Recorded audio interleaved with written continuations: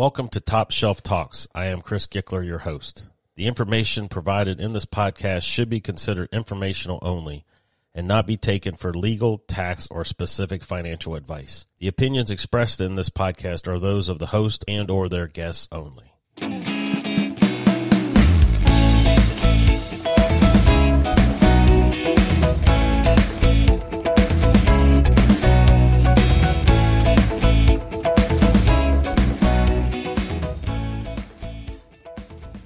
Welcome, everybody, back to Top Shelf Talks. This is Chris Gickler, your host. And today we have Tom Costantiello from Consus Wealth Management.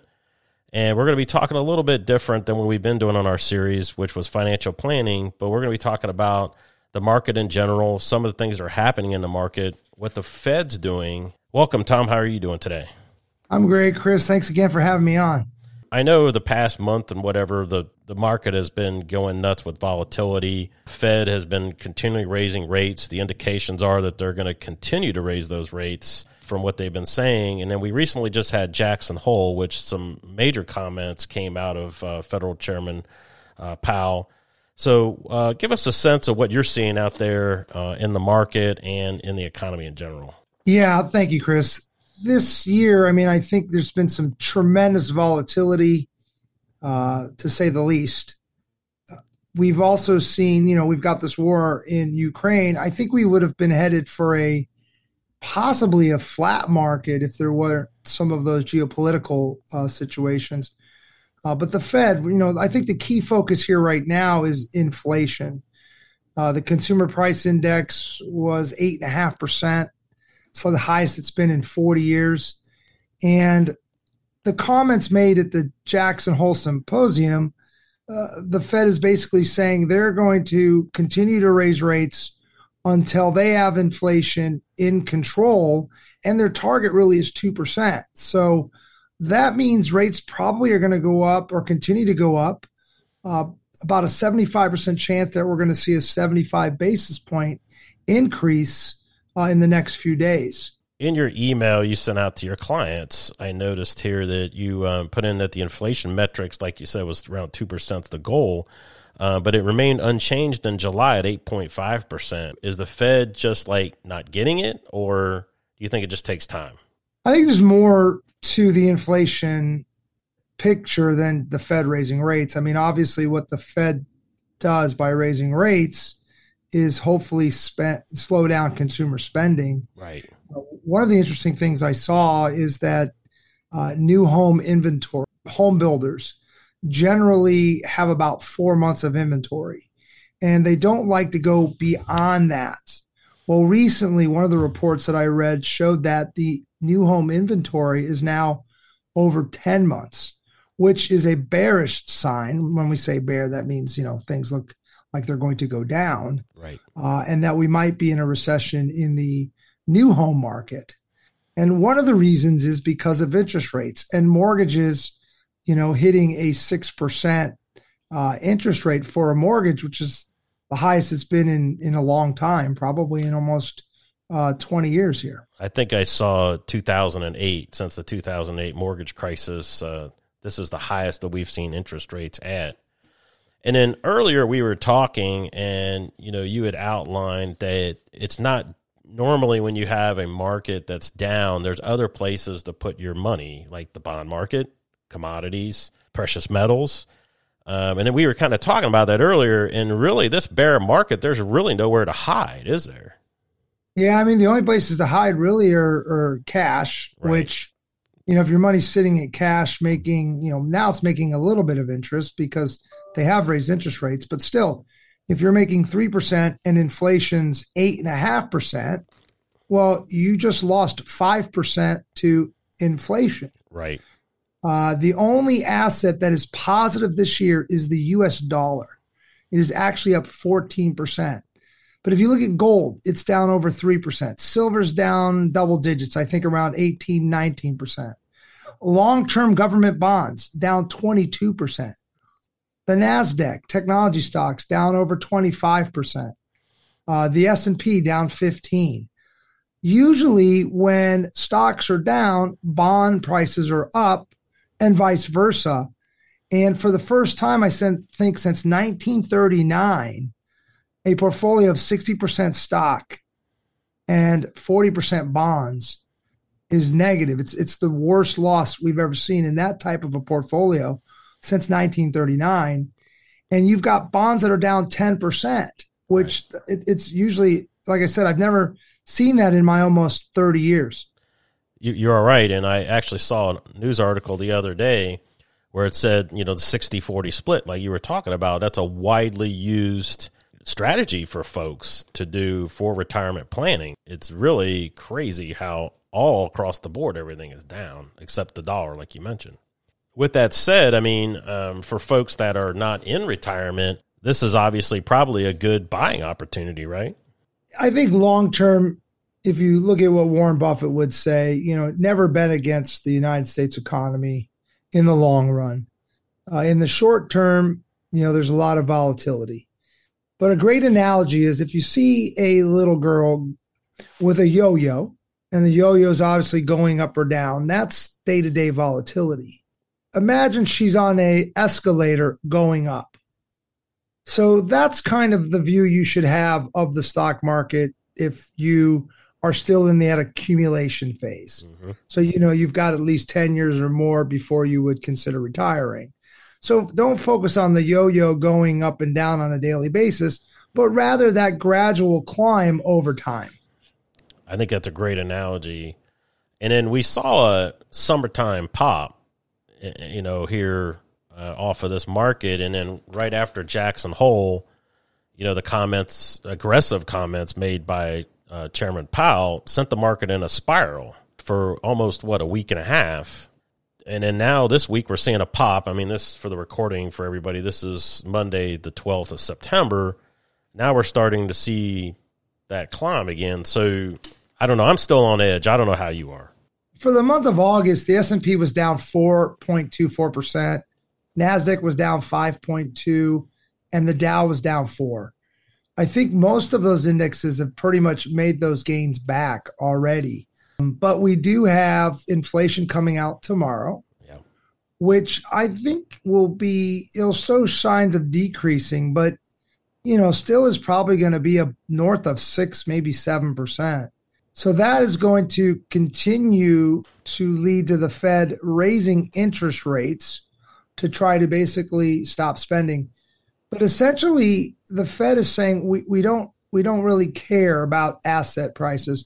We don't really care about, the economy. We want to squash inflation.